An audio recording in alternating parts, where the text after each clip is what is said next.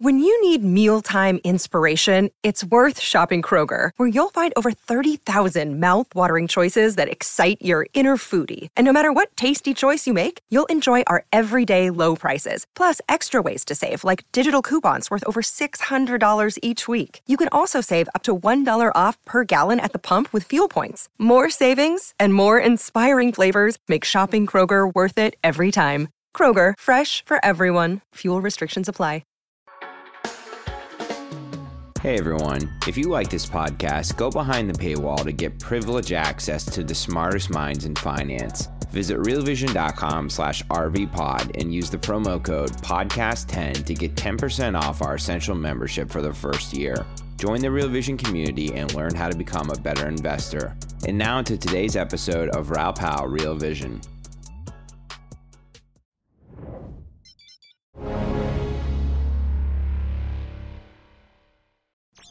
The world of crypto is an incredibly exciting journey that we're all going on together. We don't know where it's leading to, but we know it's going to be absolutely massive.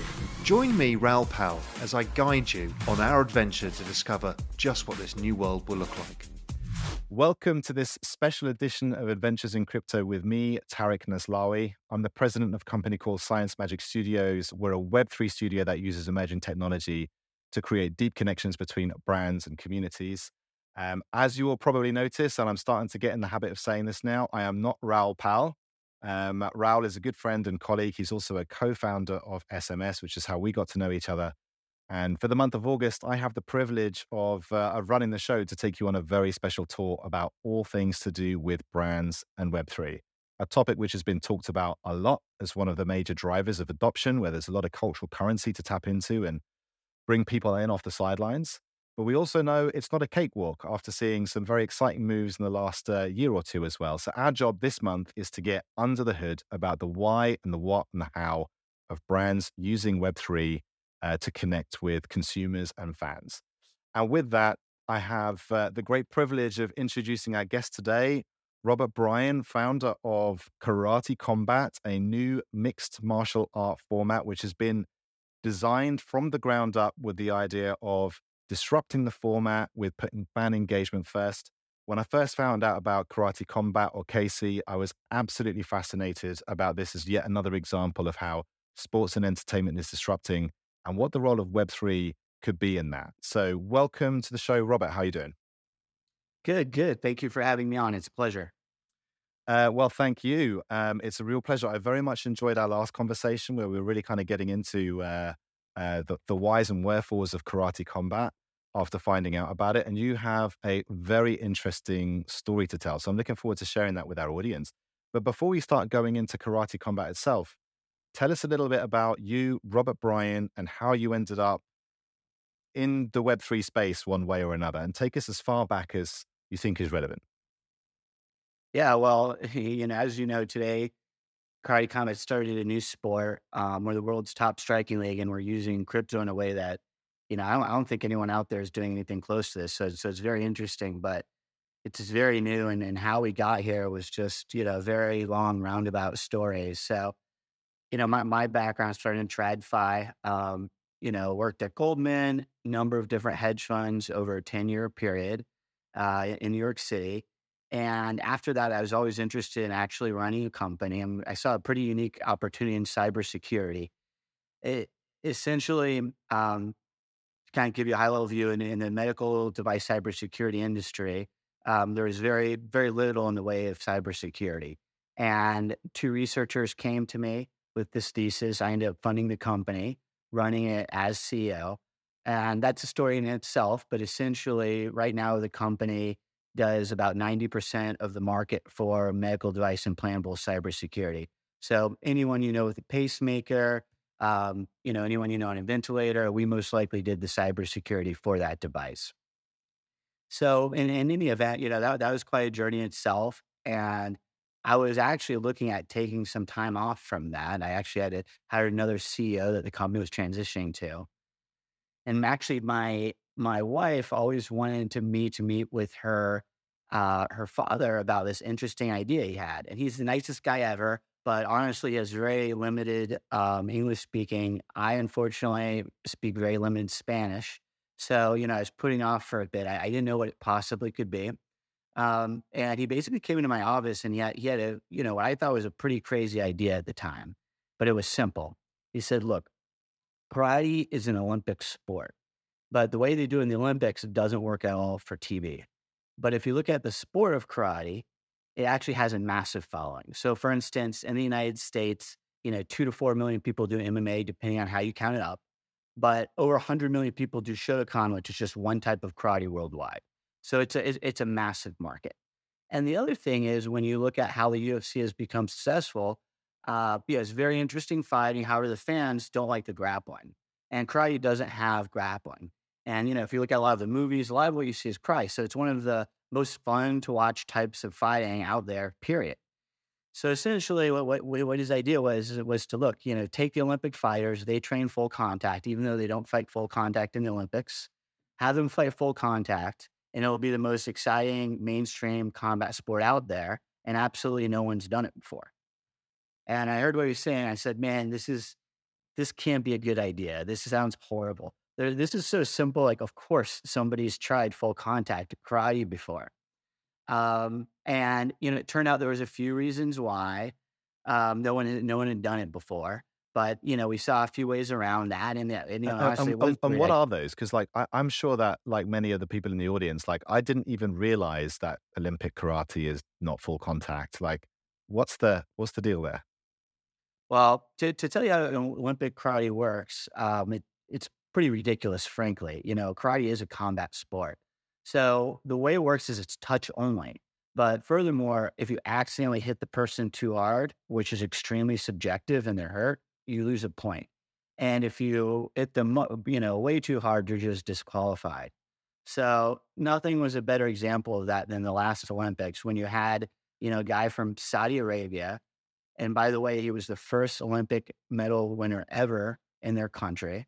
And then he was in the gold medal match with an individual from Iran. And he hit the guy clean, perfect strike, knocked the guy out. Refs come up and they're like, you lost the match, you're disqualified. And they're like carrying this other guy out. And then they like wake him up. And they're like, you won the gold medal, good job. So, that's sort of Olympic karate. And there's an organization called the WKF. And essentially what these guys did is, they set up an organization, they did have a stranglehold on the Olympics, and they made the athletes pay to compete. I think that they didn't have the largest platform, when the athletes paid to compete, in these limited contact matches. But the big problem is they really prevented the athletes from participating in any other combat sports leagues. We weren't the first ones interested in these athletes. The UFC was after them, all sorts of people. And what the league essentially did is they said, look, if any of our athletes participate, they didn't say this openly, they did it behind the scenes. If any of our athletes participate in any other league, we're going to tell them they can never go to the Olympics, which is obviously a horrible thing to do in an athlete. And frankly, it's these guys' dream. So that's what essentially had set the sport back. And that's what kept these athletes from performing on a larger stage. And when we came along, the way we found to get around that issue, it was actually quite interesting. So at the same time, this idea came across my desk, something else happened in another area of the Olympics, speed skating. Essentially, there were these two, I think they were Dutch speed skaters competing in the Middle East. They just did an exhibition event. They got paid $3,000 or something along those lines. And the Skating Federation did the same thing. They said you can never go to the Olympics. Well, these two guys hired a law professor, filed an antitrust complaint, and they actually won. So that case precedent had just been set. So we sort of said, hey, now is the time for karate. If the competing league tries to prevent these athletes from competing, now we have this antitrust precedent to sort of get around that. So, that's sort of how the league started. So armed with that knowledge, our background and doing other sorts of similar businesses, we flew around the world. We signed all the best fighters, including the #1 greatest of all time fighter. And essentially that's how the league got off the ground. Well, I mean, look, in that little intro there that you've given, there's, I don't know how many hooks you've given us there. Like the first is, I mean, you must be one of the most grateful people for their father-in-law ever. I think, right? If You know what? I feel bad because my wife always reminds me about it. And, I told Bass the story. Bass was on the Joe Rogan show, and he basically said the same story, but he said her brother rather than her father. And her father was like, "What, man? The one time, they mentioned me on the Joe Rogan show and they got the wrong guy." Okay, oh, But well, that is too bad. Well, I mean, I'm sure like that. Our following is almost as big as the Joe Rogan show, so we can set the yeah, record I'll set straight. the record straight. Set the record straight. So that's very interesting. And you yourself at the time, then. So actually, were you an MMA fan at this point that you decided to kind of like jump into this thing? You're like, were you sort of looking this purely from a, what's your father-in-law's name? Man, I call him Papa. When Papa brought this idea to you and you started looking into this and you had just been doing your stint in cybersecurity for medical devices, were you already an MMA fan at the time? Or was this something that you were looking at really as more just like you know what, there is actually an interesting gap here in the market? Well, funny enough, I had seen so the way the landscape worked at the time is you had the UFC, which at that point was already a great success. And then a number of other companies were essentially copying them, exact same rule set, sort of UFC juniors. And, I didn't know if those models would work or not, but if you look at baseball, everyone just cares about the best teams. No one's ever heard of the Yankee farm team. I thought, combat sports is probably going to be the same way. And I think there's a few surveys out there, like 96% of MMA fans only care about the top 5 fighters or something crazy like that. So even though I saw I was interested in the space and I was looking at these other investments in the space, I just didn't see a great opportunity there. But when this came along my desk with karate, not only is it a different rule set, but it's a completely different culture. So, rather than copy the UFC, I said, hey, look, here's an opportunity to do something completely different, not just from the rule set, but also culturally. And when you look at the values of, millennials or the younger generations, they don't, some UFC, in this pre-fights, they're saying, I'm gonna kill your family, Conor McGregor, your wife's in my DMs, all sorts of crazy things. And, I don't think that resonates quite as well with the younger audience. And with karate, there's still a lot of competition, but there's also respect. So I'd say our fighter confrontations are similar to F1. You still have this aggression there. They're not best friends, but they treat each other with respect. And they also have, very complex backgrounds. And MMA, you're training in gym. It's a lot of people from, California, Brazil, southern parts of Russia, very concentrated areas. Karate is pretty diverse from around the world. And a lot of these fighters teach children during their day. So they're very interesting. They have great backstories. There's just so many incredible stories there. So, all that together, I said, hey, look, combat sports is growing, and this is the perfect platform to be a more mainstream combat sport that resonates with a larger group of people. Hey everyone, we're going to take a quick pause and hear a word from our partners. We'll be right back. So there's a few things that you've already hinted at as well, like that this opportunity is really created by the fact that the largest franchises and all of the franchises that have replicated that model, the UFC model, same rule set, and it sounds like the big deal there was like there's a lot of viewership here, but the rule set is giving rise to fighting, which results in grappling, because grappling is basically what is grappling like basically the discipline which gives you the best odds of winning in that rule set. Like if you want to win UFC, you got to be great grappling, and that means fights always end up on the ground. And is that kind of is UFC getting boring for people? Is that the real issue? Yeah, I mean, look, I'm a UFC fan as well. They created the industry. I love what they do. Um, UFC was essentially all different types of fighting, what's going to be the most effective with that rule set. And by the way, a lot of it is advantage, for grappling, it is close to a real fight, but honestly, it's a very soft mat, right? There's a lot of things that are different from a real world fight. You're also in a small area confined by a fence. So all these things benefit grappling. They benefit certain things. And even the smallest thing, such as the way the fence is set up, people have changed their entire style to capitalize that, a lot of the grapplers that you see. So, there's still a lot of interesting strikers in the UFC, still incredible sport. But for me, my favorite part was the striking. And I think a lot of the new fans and new fans prefer it because it's easier to understand. And I think most of the older fans, even if you understand grappling, I do jujitsu myself, the striking is just more exciting, and it's more fun to watch. So, that's why I think our rule set is exciting. But rather than just the grappling, we've made a number of other changes. So when you look at some of our highlights, it might look similar to MMA. But we made a number of other changes to the rule set with the intention of making it more exciting. So when you actually watch a fight, it's completely different than MMA.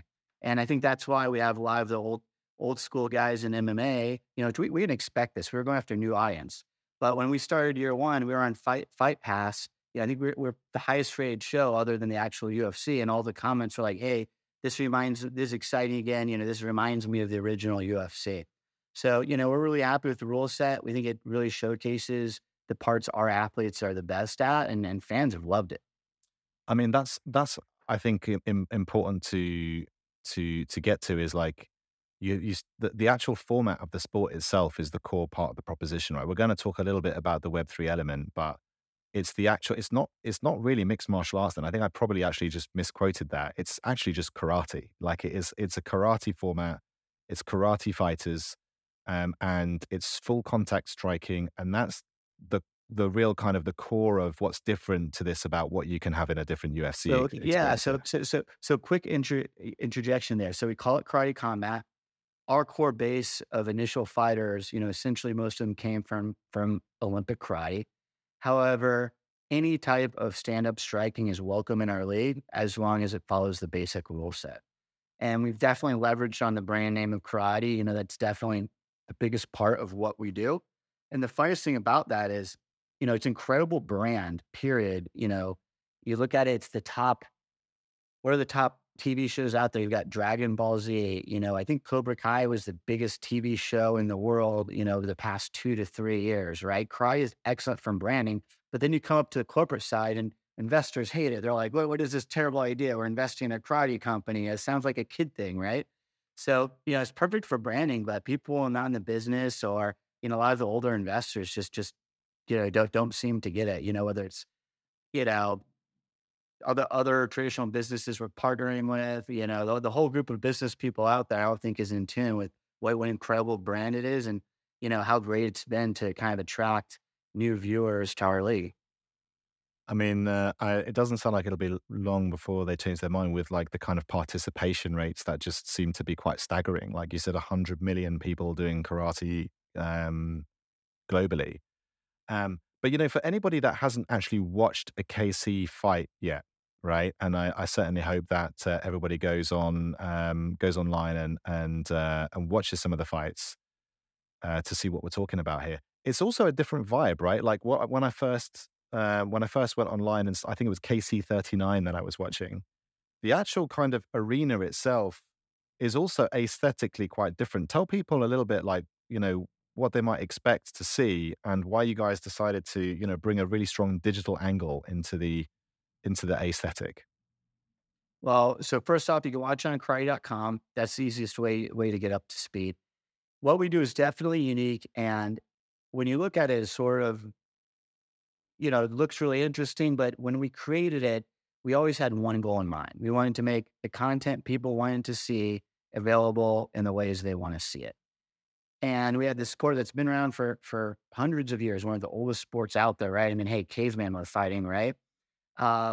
We had that platform, but we're able to change all the rule set because we changed from Olympic karate. So, I explained how we made the rule set more exciting. We also made the venue completely different. And what we did is we actually ended up focus grouping a lot of people when we came up with this. And we didn't want the traditional stadium. So we did all sorts of crazy stuff. Back then we had like a boxing ring. We like put a boxing ring, on top of the World Trade Center and sort of mocked it up and said, hey, look, this isn't a stadium. We got people watching. This is cool, right? And what people generally thought was, why are you having this weird location? It must not be the best fighters. And people only want to watch the very best fighters. However, we found out we changed everything about it. The venue, The look and feel almost made it look more like a movie, half like a movie, half like a sport. Then they thought it was extremely cool. And then when we showed them, traditional MMA, they actually, the focus group they were coming back was, oh, this looks a little trashy, not as classy, et cetera. We like the sort of movie oriented look and feel much better. And the important thing about that is it allowed to grow our sport before we had the following to fill a whole stadium and without these enormous fixed costs. So, it was basically a really cool environment that people loved without the fixed costs. And essentially the things we changed is we have a patented pit that has 45-degree angled walls. So it's exciting for the fighting. We can go up the walls, but you can't stand there. So people run up, they do kicks off of them. But there's some other advantages. So one, there's nothing between the viewers and the fighters. So whether you're there in person or it's on a camera, there's no cage, there's no ring, so you're shooting sideways. And you can have a better look and feel. We actually shoot it with movie cameras. We use movie lighting.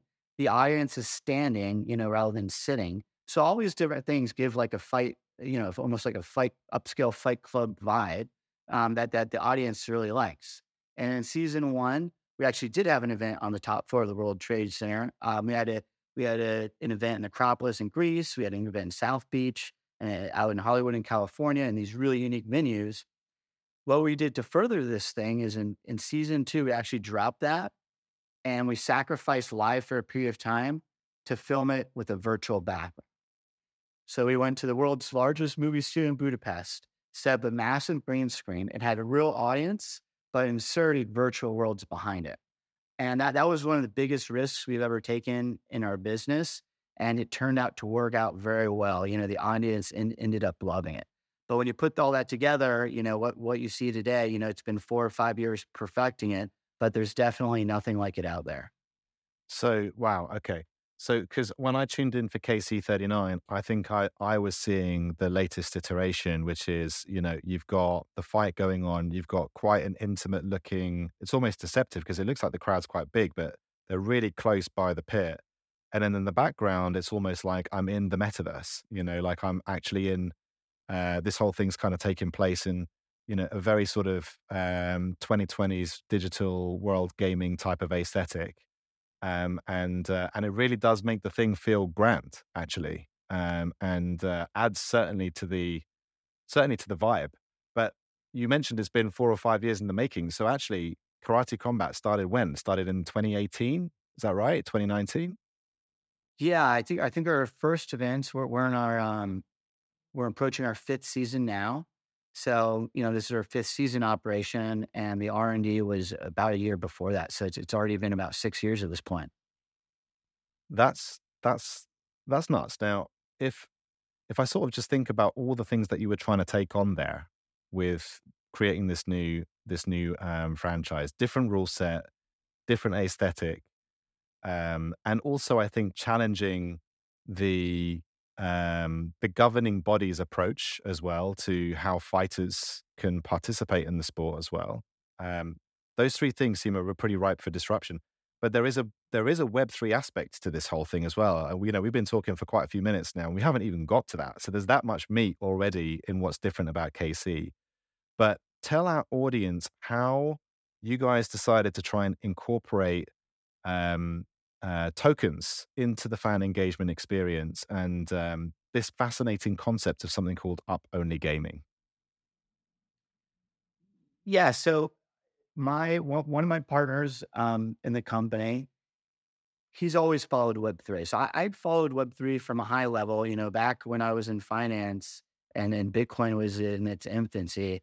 I was actually a proponent. I always thought, it was an interesting thing. I argued with my friends about it we still have a fraternity listserv. I said, hey, this is interesting. We're arguing about it. Funny thing is now 10 years later, they all work in the industry after making fun of me back then. But I didn't really have a unique Web3 knowledge. I was running these other 2 companies. I didn't have the time to follow all these new projects. But my partner had invested in a number of Web3 businesses. He had founded one already. And so essentially, this was his idea. But the core killer application is pretty simple. What we did first is we took, the league assets were actually purchased by an offshore foundation company. Sort of a typical DAO setup, if you can imagine. So, there's a token that's directed by, trustees, essentially at the will. Sorry, the foundation is directed, by trustees based on the will of the token holders, more or less, similar to other DAOs. The one thing that we did that was interesting is we went all the way. So there's no hidden equity. I don't own any other equity. It's literally just the token out there, period. That's the only sort of, that's the only thing related to the league and its governance that's external. But that being said, that wasn't enough to take a business that was going, really well and sort of change its path. The idea that we like is simple, so I'll go through how it works. So say you're a Karate Combat fan. There might be some criteria, but, you might receive an airdrop. And, you get a link, you click it, you go to the Karate app, and you'll get some karate tokens. When a fight comes up, you can pick what group of fighters or which fighter you think is going to win. If your fighter wins, you get more tokens. If your fighter loses, you don't lose any tokens. So that's very interesting because it's not regulated gambling. You can only win. And you might say, okay, well, how are you going to pay out the winners? So essentially, the founders set aside a large chunk of their tokens to pay the winners over the first 3 years while the league is growing. So that's sort of the setup. And at first, it sounds like, okay, this is an interesting concept. You guys are doing a lot of new things here. How does it come together? But that's actually extremely important. So the most engaging thing for sports fans is having a little bit of incentive on the outcome. I think the recent stat said almost 50% of people under the age of 34 are only interested in watching a sport if they have a wager on this. It's a very, very strong incentive. And it's an incredible customer acquisition tool. DraftKings essentially created a $10 billion company because they found a loophole in the game laws that it was a game of skill and not luck. What we're doing just isn't even gambling at all because you don't stand to lose anything, period. But it has that same incentive. So if you imagine someone who's a dentist or something like that, and he might be kind of interested in our league, you'd have to show him so many viral clips of a fighter like Conor McGregor to have him interested enough to essentially watch a fight. Whereas, if you give him, $30 of tokens and the guy's going to make $10 if his fighter wins, all the research says he'll drop what he's doing and he'll not only watch the fight, but usually they'll research it and they'll become involved. And the advantage is once you acquire that customer, sports is some of the stickiest model in the world. You don't have to change anything. The more they watch the fighters, the more involved they get on their own. So once the fan has that initial moment where they're watching their fighter win or lose, they usually continue to follow that fighter. So once we sort of get the fan interested, it's all downhill from there. And we think this is a perfect customer acquisition tool, and it's only possible with Web3. Hey everyone. We're going to take another quick break and hear a word from our partners, and then we'll be right back. So, God, I don't even know where to start there. I think we're going to go backwards, right? Because we talk on this show in this month. We're really talking about what the role of Web3 is with brands and why brands are investing. And there's two big things you talked about. You talked about almost like the killer application of the token being an acquisition, because of the unique nature of the sport thing. Let's go there for a second. But I want to come back to the fact that KC is owned by a DAO, and what's that like, right? Like for sure. So to take the first part first, you can win, but you can't lose. Okay, so great. So the first thing is, right, what's the catch? And the catch really is, well, the founders have set aside tokens literally as a way to fund that stickiness of the actual engagement model. And from a fan perspective, the more you engage, the more you can earn, because you can't lose. So there's no reason not to watch. There's no reason not to bet. Bet being kind of this thing, right? To back one of those fighters. And that's a conversation starter, right? Now you've got like a sticky group of your viewers who are probably going to be like, talking about, that's how you build your evangelists around the franchise and how you build that stickiness. Is that something that you think, has wider application beyond specifically sport? Do you see that kind of mechanism as something which other brands and other sectors could be using? Or you think this is something which is uniquely linked to that stat that 50% of people might only be watching games which they have a wager on, which is quite mind-blowing, to be honest. Well, I'd have to think about it a little bit more broadly. In our case, we loved it because I think it's great for sports in general, but it's very good for combat sports. It's a simple rule set, and it's something where the fans can have a lot of say. If you're asking fans to do something complicated, like draft a baseball team or something like that, I think it gets complicated very quickly. Combat sports are simple. Mono versus mono, who's going to win? It's a very simple thing to vote on. Our fans vote on who's going to win, but they also vote on who's going to fight who and also who we're going to recruit. It's very simple things that And who we're going to fans, recruit. yeah, Interesting. yeah. Yeah. It's very simple things that fans care a lot about. So combat sports, I think, work particularly well for this versus more complicated team sports. So, we're really happy about a specific application. But I think that, in all of sports, I think owning, not obviously it's not owning, it's different than that. But, having real say in a sports team is one of the most sort of engaging things out there. The Green Bay Packers. I don't even know if the stock actually owns the league, but man, everyone's so proud about their Green Bay Packers stock certificate. I think it's such an important concept throughout sports. And Web3 allows you to take it a step further, allowing you to do the airdrops and get people involved essentially for free. So I think it works well for sports. I don't know about our exact application outside of sports. I'm sure there's some tweaks to it that could have it work well. And outside of the up-only gaming, we're using sort of our token a number of other ways that we think are unique and drive value as well that aren't really related to that concept. So, for instance, in combat sports, there's this huge debate out there. The leagues are making a lot of money. Are the fighters making enough? But at the same time, if you look at a lot of these other leagues, where fighter pays 50%, the league doesn't really make any money. UFC is the other extreme. You got fighter pay. I think it's below 20%. And obviously they have some of the highest margins out there. So you sort of have, how are you going to make these work? What we do with the token is that so there's a pool of tokens that fans are basically, picking different fights.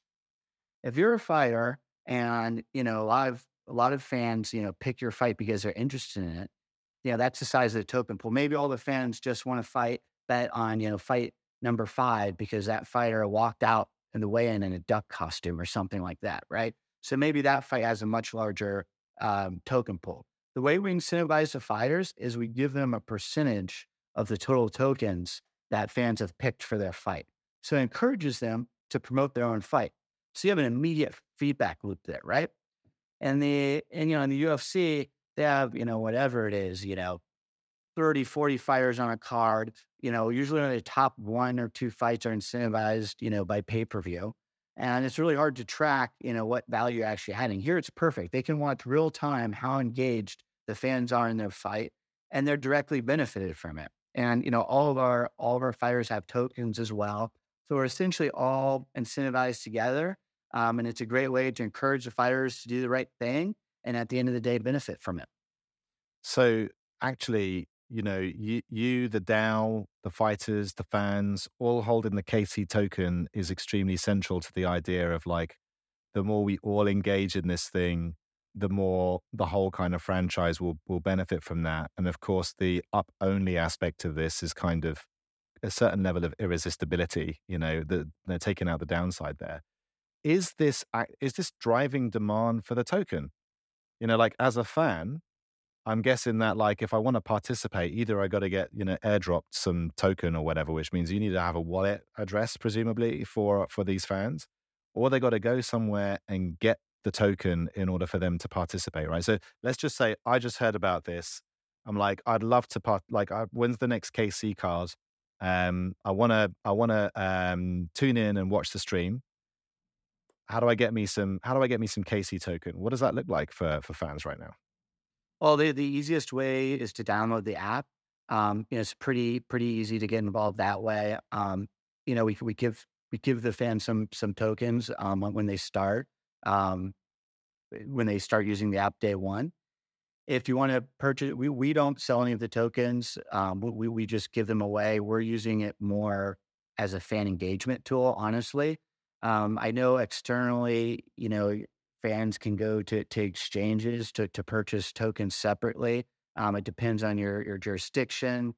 There's a host of rules around it, but I think there's a number of the top exchanges I saw out there that do list the token. So if I download the app and you give me some token for just getting started, but I know nothing about crypto, have you set up like a custodial wallet for me so I can participate in the thing? Or do I need to It, turn up with my own it, it, non-custodial wallet? exactly. So Yeah. the beauty of this idea is it's Web3. It runs on Web3, but the core functionality of it is built for sports fans. It's simple, and they don't even have to know it's Web3. So it's one of the easiest apps out there. You download the app. We do have to give you a seed phrase because we are creating a wallet for you, but it's very simple. I think it's like 3 clicks. Apple makes it extremely easy. We actually have our Android app is launching in the next couple of weeks as well.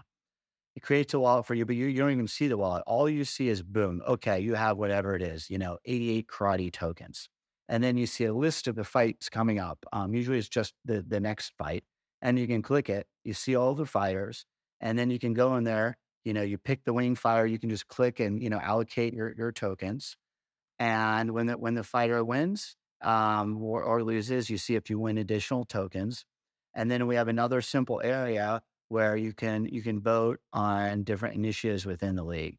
So for instance, who's fighting for the title. And once again, that's very simple. It's just a picture. Here's what we're voting on, click the way you're going to vote. And then it just has, so that was sort of enough right there to accomplish what we want, have the fans engaged. It's a simple concept, but it works very well. We have a number of other things that we're rolling out. And then obviously there's the basic stuff that we have to give people where they can, basic wallet functionality. It's just sort of send, receive tokens, things along those lines.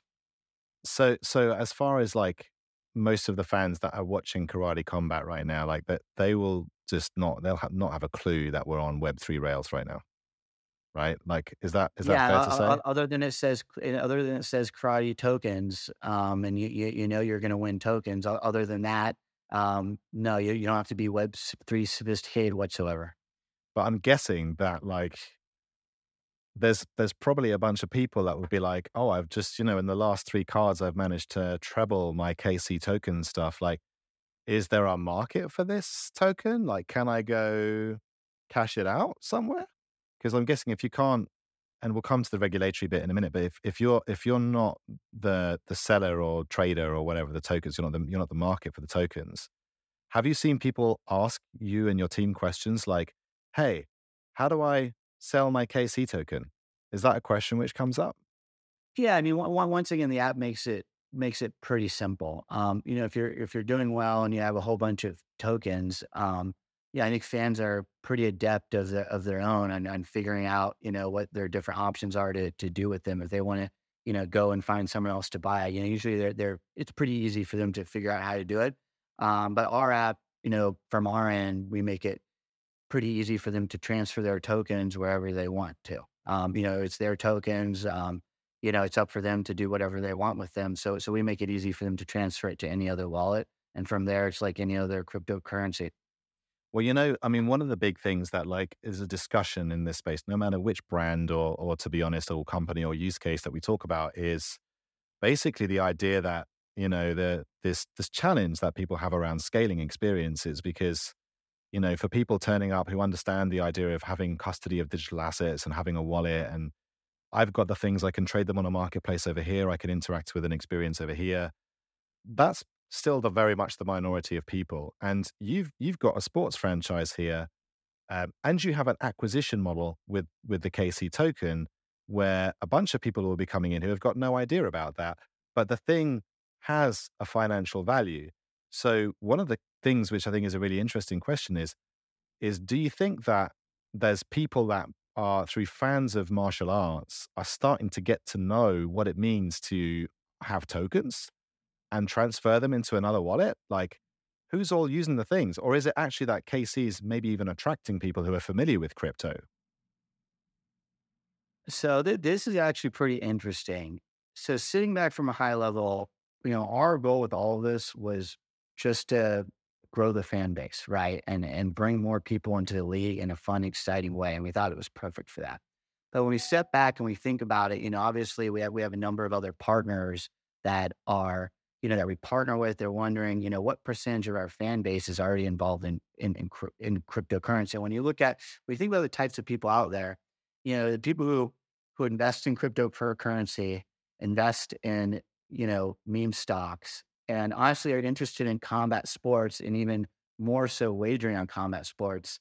That Venn diagram is like three circles on top of each other. It's like basically the exact same people. So in our heads, we're like, oh, all these people, are similar to ourselves. Probably a lot of them have wallets, right? To us, Web3 is so big.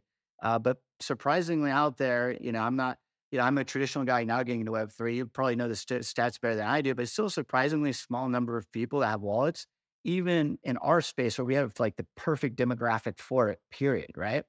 So, we have noticed that even our fans, I would say most of them are not super crypto savvy. Now that we're doing this, we've actually quickly gotten a large portion of the Web3 community interest in us. So when we announced what we're doing, we had a huge number of sort of Web3 enthusiasts now come and become interested in the league. Obviously, those guys are experts, but the martial arts only fans, I would say the vast majority of them didn't have a wallet, but the concept is so simple. They understand it pretty quickly, right? They're like, well, you're saying you're going to give me tokens. And if I pick the guy that wins, I'm going to get more tokens, right? People love free stuff.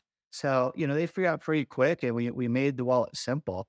So you'd be surprised how excited they are to jump on board. And we talk about on our broadcast, and even our commentators, are pretty interested in it. At first they said, oh, what's this token thing? They found we were pushing it. And then, afterwards they hear about it, they come back and they say, hey, this is awesome. Like, how do I get more tokens is a question that people always ask me. Right. So, I think people are learning pretty quickly and we keep the core aspect of it very simple. So I think people are coming around and they can actually figure out pretty easily, even with no Web3 knowledge. Well, I mean, I think it's very interesting to hear that because I think that's one of the hypotheses that gave rise to us even having this show in the first place are things that people love, brands, intellectual properties, art and media and these things, are they actually a force for, people starting to use this stuff? And it feels like that you, especially that it's built into the kind of acquisition model for KC, that this is very much an experiment to watch, isn't it?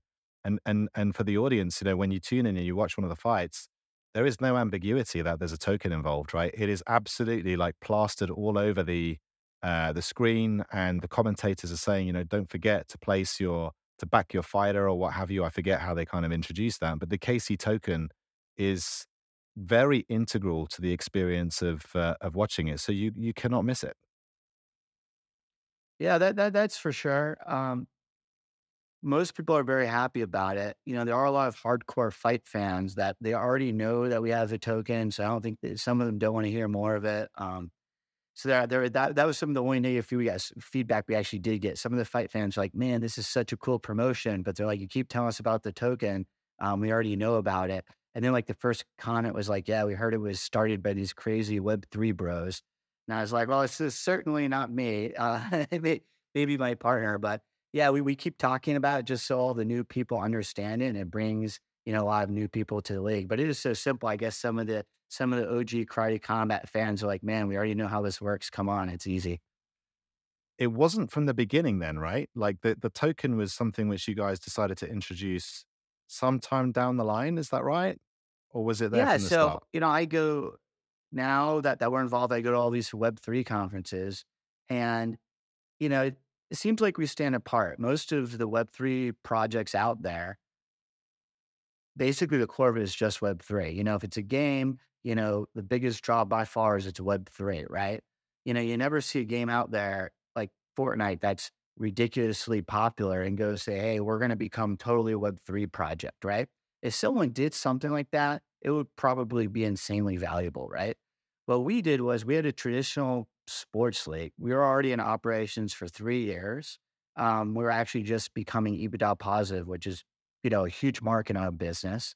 And, all the traditional sports investors out there, they said they're interested in investing in us, all this different things. And then we told them our Web3 plan, and they were like, "Man, that's a big risk. These guys are really. It's interesting, but they're taking a big risk out there. We think it's worth it, but we already had something that we really had product market fit, and we're just using crypto to supercharge it. And I think that's generally the way to go if you can, right? You already know the product works, and then you're just supercharging it with some sort of additional, alignment of incentives or customer acquisition with Web3. But there are actually some learning pains as well, taking a traditional business and moving it over to Web3. Well, but I mean, I think that, if this whole sort of series is about brands and Web3, like there was marketing before Web3, right? This company may have existed for 100 years, not just for 6 years. So the idea that you're using the technology, this emerging technology, to just amplify what you already know is working and grow the sport or grow the franchise, because through this up-only gaming mechanic, there's now an incentive for me to go get the app and sort of play. That's not rocket science either, right? This is what actual regulated betting sites do, right? You create an account and you get your first, whatever, $10 or $50 of betting or whatever, like free, knowing that that's just basically the price of acquisition. And you all are doing the same thing, but it's up only. So you're really just, you had something solid to build on. And for most other people out there in brands, I think that's really important to remember. You're not addressing necessarily a Web3 native audience. You're addressing karate fans or people who are fans of MMA fighting and making that experience better. That's actually something that sometimes I think we'll all do well to remember, that don't get obsessed with the technology, make the experience better. And it feels like, you guys took a swing on it, but that's what it was really the motivation behind that. I want to come back to what you said before, though, which is, you kind of almost glossed over it, that KC is basically owned by the foundation, like by a DAO, right? And so there isn't any equity around. It's really just the value of the token.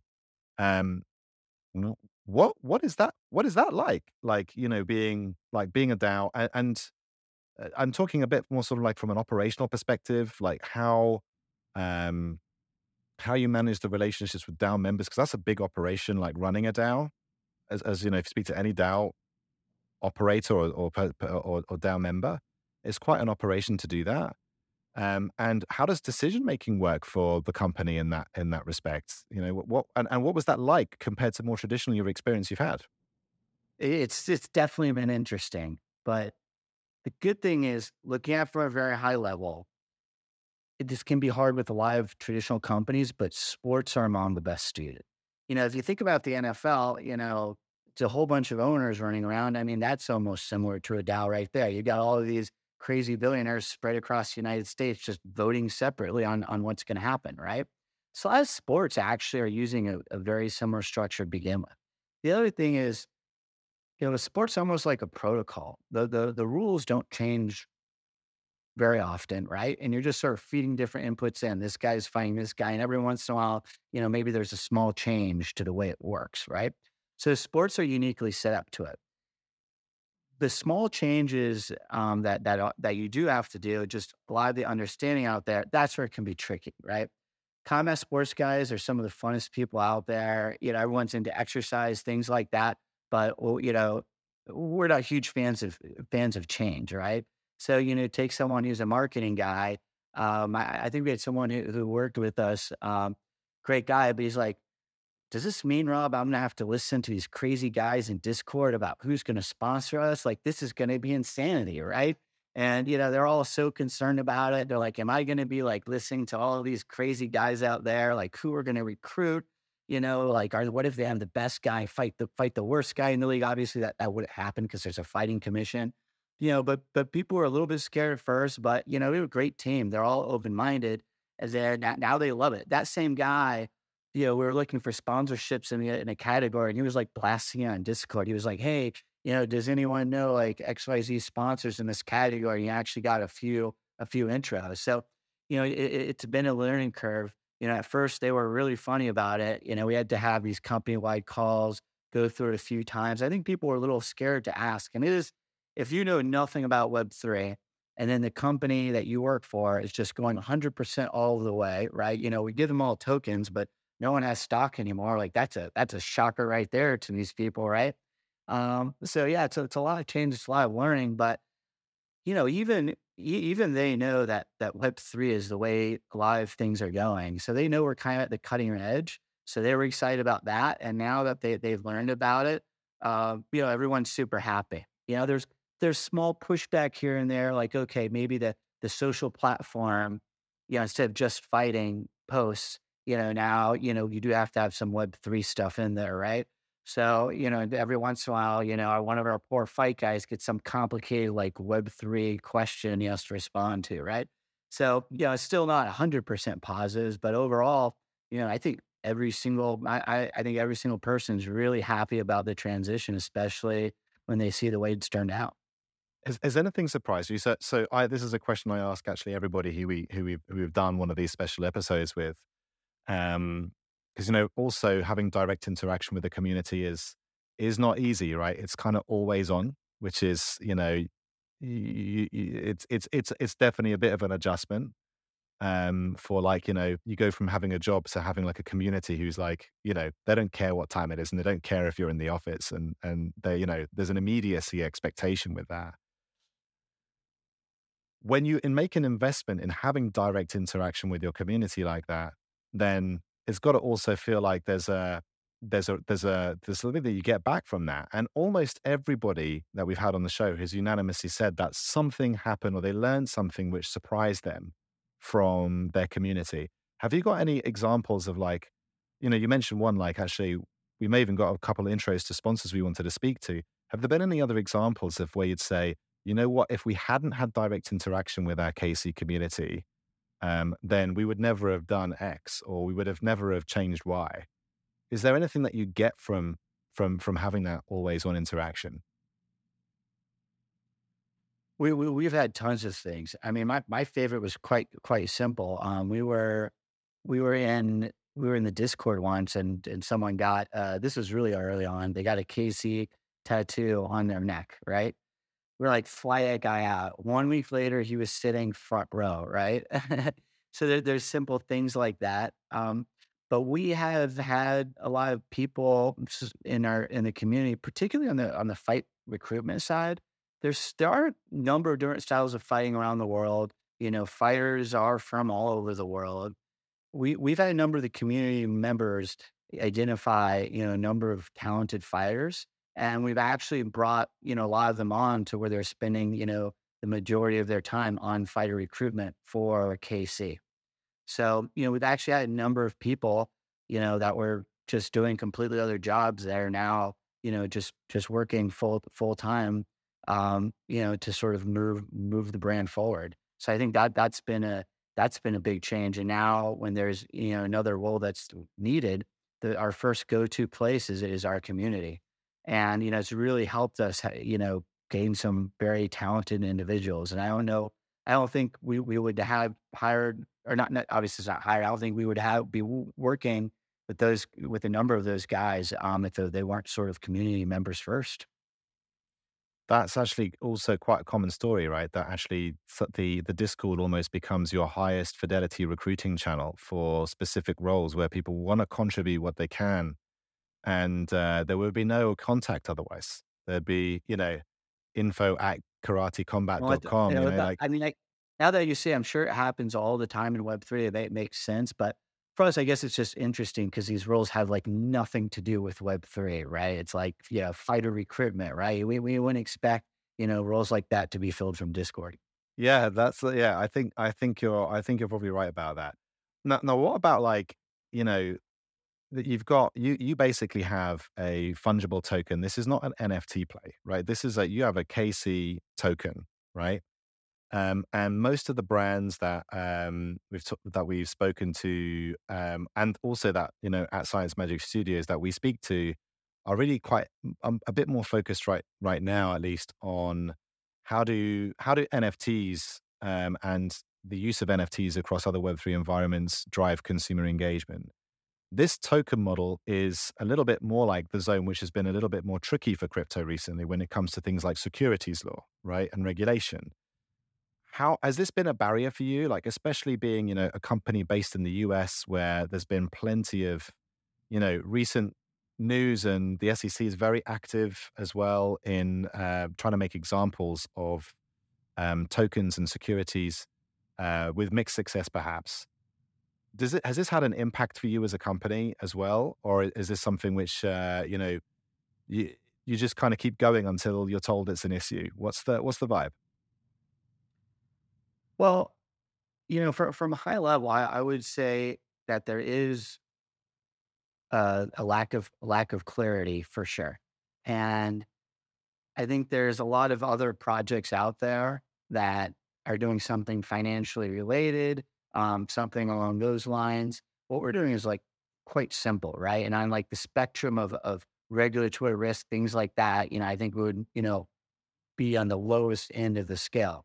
That being said, there still is a lack of clarity. So, obviously, Cry Combat's assets have a lot of value. It's very important to the fans, the community members, that the league continues. So, we've been extremely careful to do everything, as perfectly as we can from a regulatory perspective based on the knowledge out there. And frankly, it's just been really costly due to the lack of clarity. So, I think that for people are already taking advantage of Web3 traditional businesses, all of that, and it's moving that direction. But I still think that there's a number of unneeded hurdles. And, I'm really looking forward to clarity in the regulatory environment. Honestly, it's really unfortunate. I've had to become an expert there, to make sure that, everything's done perfectly. And I'm here trying to run, a sports league where people beat each other up, right? Like that's what we want to have happen here. And, there is a lot of regulatory uncertainty out there, but, it is what it is. And we really hope that, everything's cleared up. I mean, you said it's being costly. Do you mean literally just in paying for lawyers, or is there some other aspect? Like, is it inhibiting your growth in some fashion? Is it about where the token can be listed and limiting demand for the token? Like how is that Yeah, impacting? it's a number of different things. Obviously, we can, certain things, only work in certain geographies, right? That's one of the limits. And yeah, there's a number of different things out there. Different hoops that you have to jump through. We sort of jump through all these different hoops, in case they matter down the road. They might matter, they might not, just there's not a good framework out there for us to know what to do. So you just have to go above and beyond and sort of be, absolutely as careful as possible. And yeah, the legal fees for that do add up. Management's time for that does add up. And, there are some things that we have to restrict or be very careful about as a result. Well, I think probably many of the people watching here will be on the same page where, the appetite for clarity is obviously very, very high, and hopefully it won't just take a series of lawsuits to develop that. And yeah, we'll see, because like the use of the token as an acquisition tool here is actually something which feels like it's got real legs on and much wider applications than just combat sports, actually. Um, let's switch gears a little bit, right? We talked a lot about Casey, a journey where like the product itself, the experience itself, the fight itself is different, right? Rules format, the aesthetics of it, how you're treating and recruiting fighters there. The Web3 aspect came a little bit down the line as a way to really just amplify that, grow the fan base, make that experience sticky, more engaged, the more you earn. And I for one, am extremely excited to see how this all unfolds. Because nowadays the question of like, how would you start a franchise in 2023? Or how would you start a brand in 2023 when basically what the world is doing right now is juicing all the existing IPs for every cent that they're possibly worth? The big get bigger, right? So this experiment is fascinating to watch. Here's my question.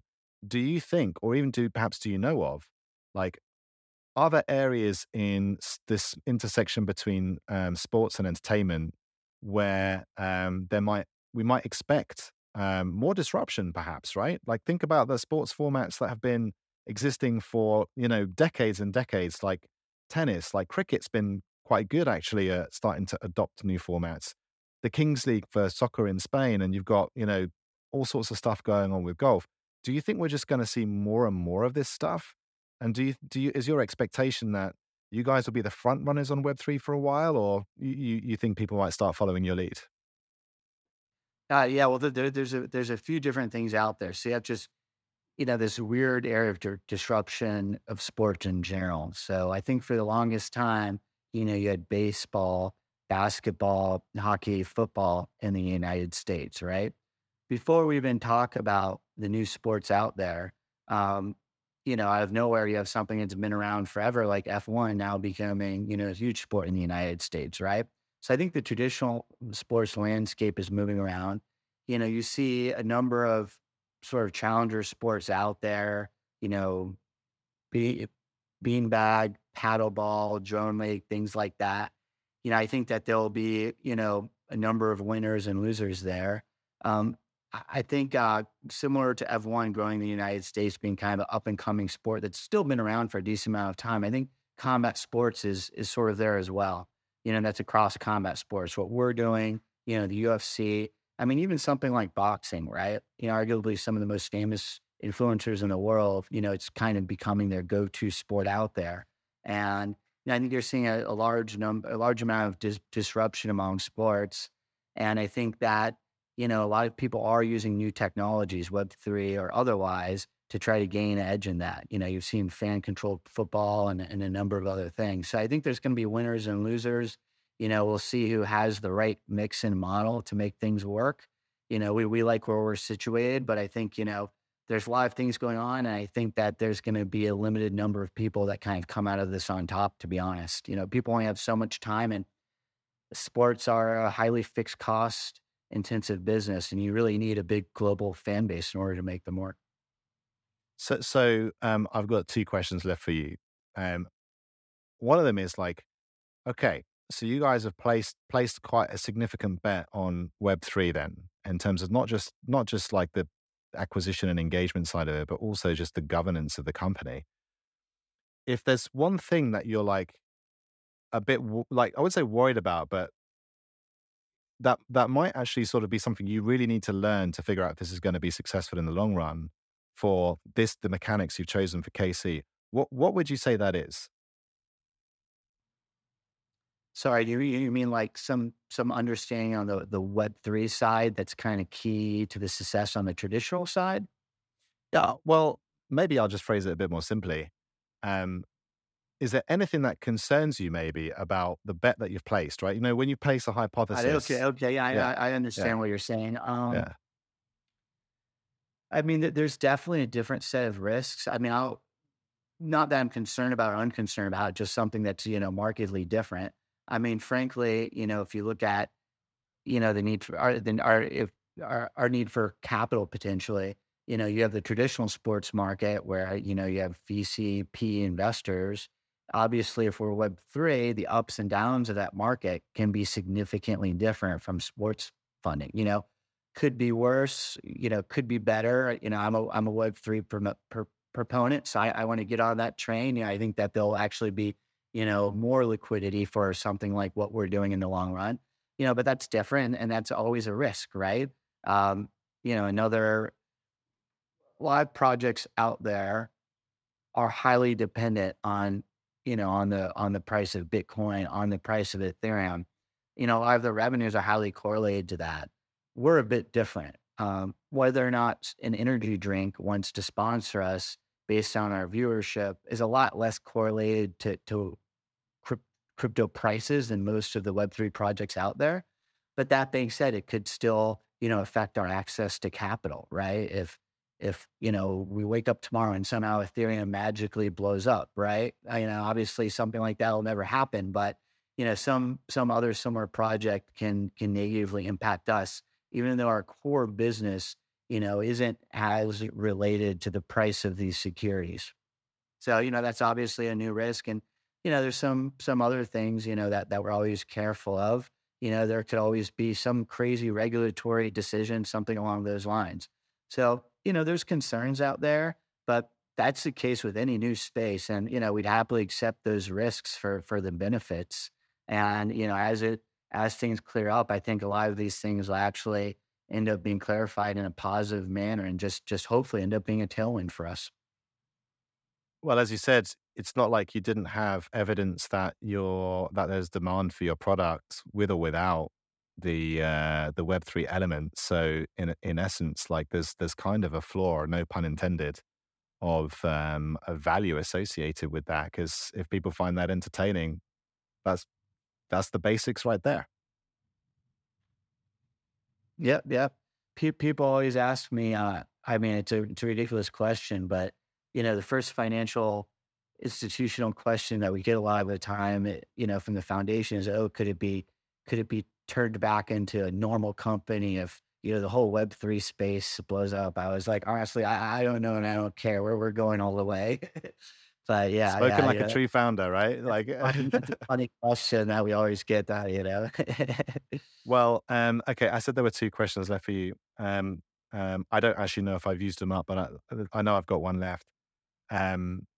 Let's think a little bit ahead now. You know, what's your dream for Karate Combat for say 12 to 24 months from now? Well, I think the main thing is to continue to grow our community.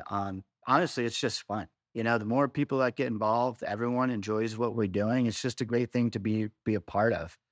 3 years ago, if I wore a karate combat T-shirt, no one had the faintest idea what it is. Now if you go out, people stop you because it's a niche, up and coming brand, but a lot of people have heard of it and they say, "Oh, you know about that? That's awesome. I've been watching it, right?" So it's just great to kind of see that. And then with Web3, it brings the community even closer. So I just love to continue growing it, get more and more people involved. That's the thing that continues to happen. That I enjoy seeing every single year.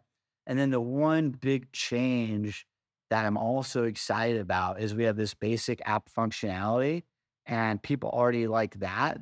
And I think as we add more and more different ways that they can interact with the token, more utility, more say in different things, I think that'll create even more fan engagement in really unique ways and sort of grow the sense of community even further. So that's the big thing that I'd be really interested to see, probably in maybe like 8 to 12 month time frame as those features roll out. Well, Robert, thank you for sharing a little bit of the story about how you got here. So a lot of the story of how you got Karate Combat to where it is today and where you see that going. Maybe for the audience, just to remind them where they can find out more about you, Robert Bryan, and Karate Combat. Yeah. Our next event, September 15th, it's in the Dominican Republic. Obviously see in person is the absolute best way, but it's awesome online too. Karate.com, we're on Instagram, Karate Combat, Facebook, everywhere. And, once again, a lot of these other combat leagues, people assume you have to pay a ton of money. You can watch our events live for free on almost all of our platforms. So tune in, they're usually once a month on Saturday. Our schedule's available on karate.com and take a look at it, download our app, and we'd love to have you, join the fun over here at Karate Combat. Robert, I want to say thank you so much again for spending the time with us today. I'm almost sure that the people watching here will agree that Karate Combat is one to watch, not maybe just for the fights, but also just to see how this whole business model using the power of Web3 for fan engagement is all going to play out. And I can certainly tell you that me and a lot of others are rooting for you, and we'll be paying some really close attention and picking up some tokens. So thank you once again very much for joining us today. Great, appreciate you having me on. What's up, revolutionaries? Thanks for tuning in. For more content like this, head over to realvision.com and get unfiltered access to the very best, brightest, and biggest names in finance.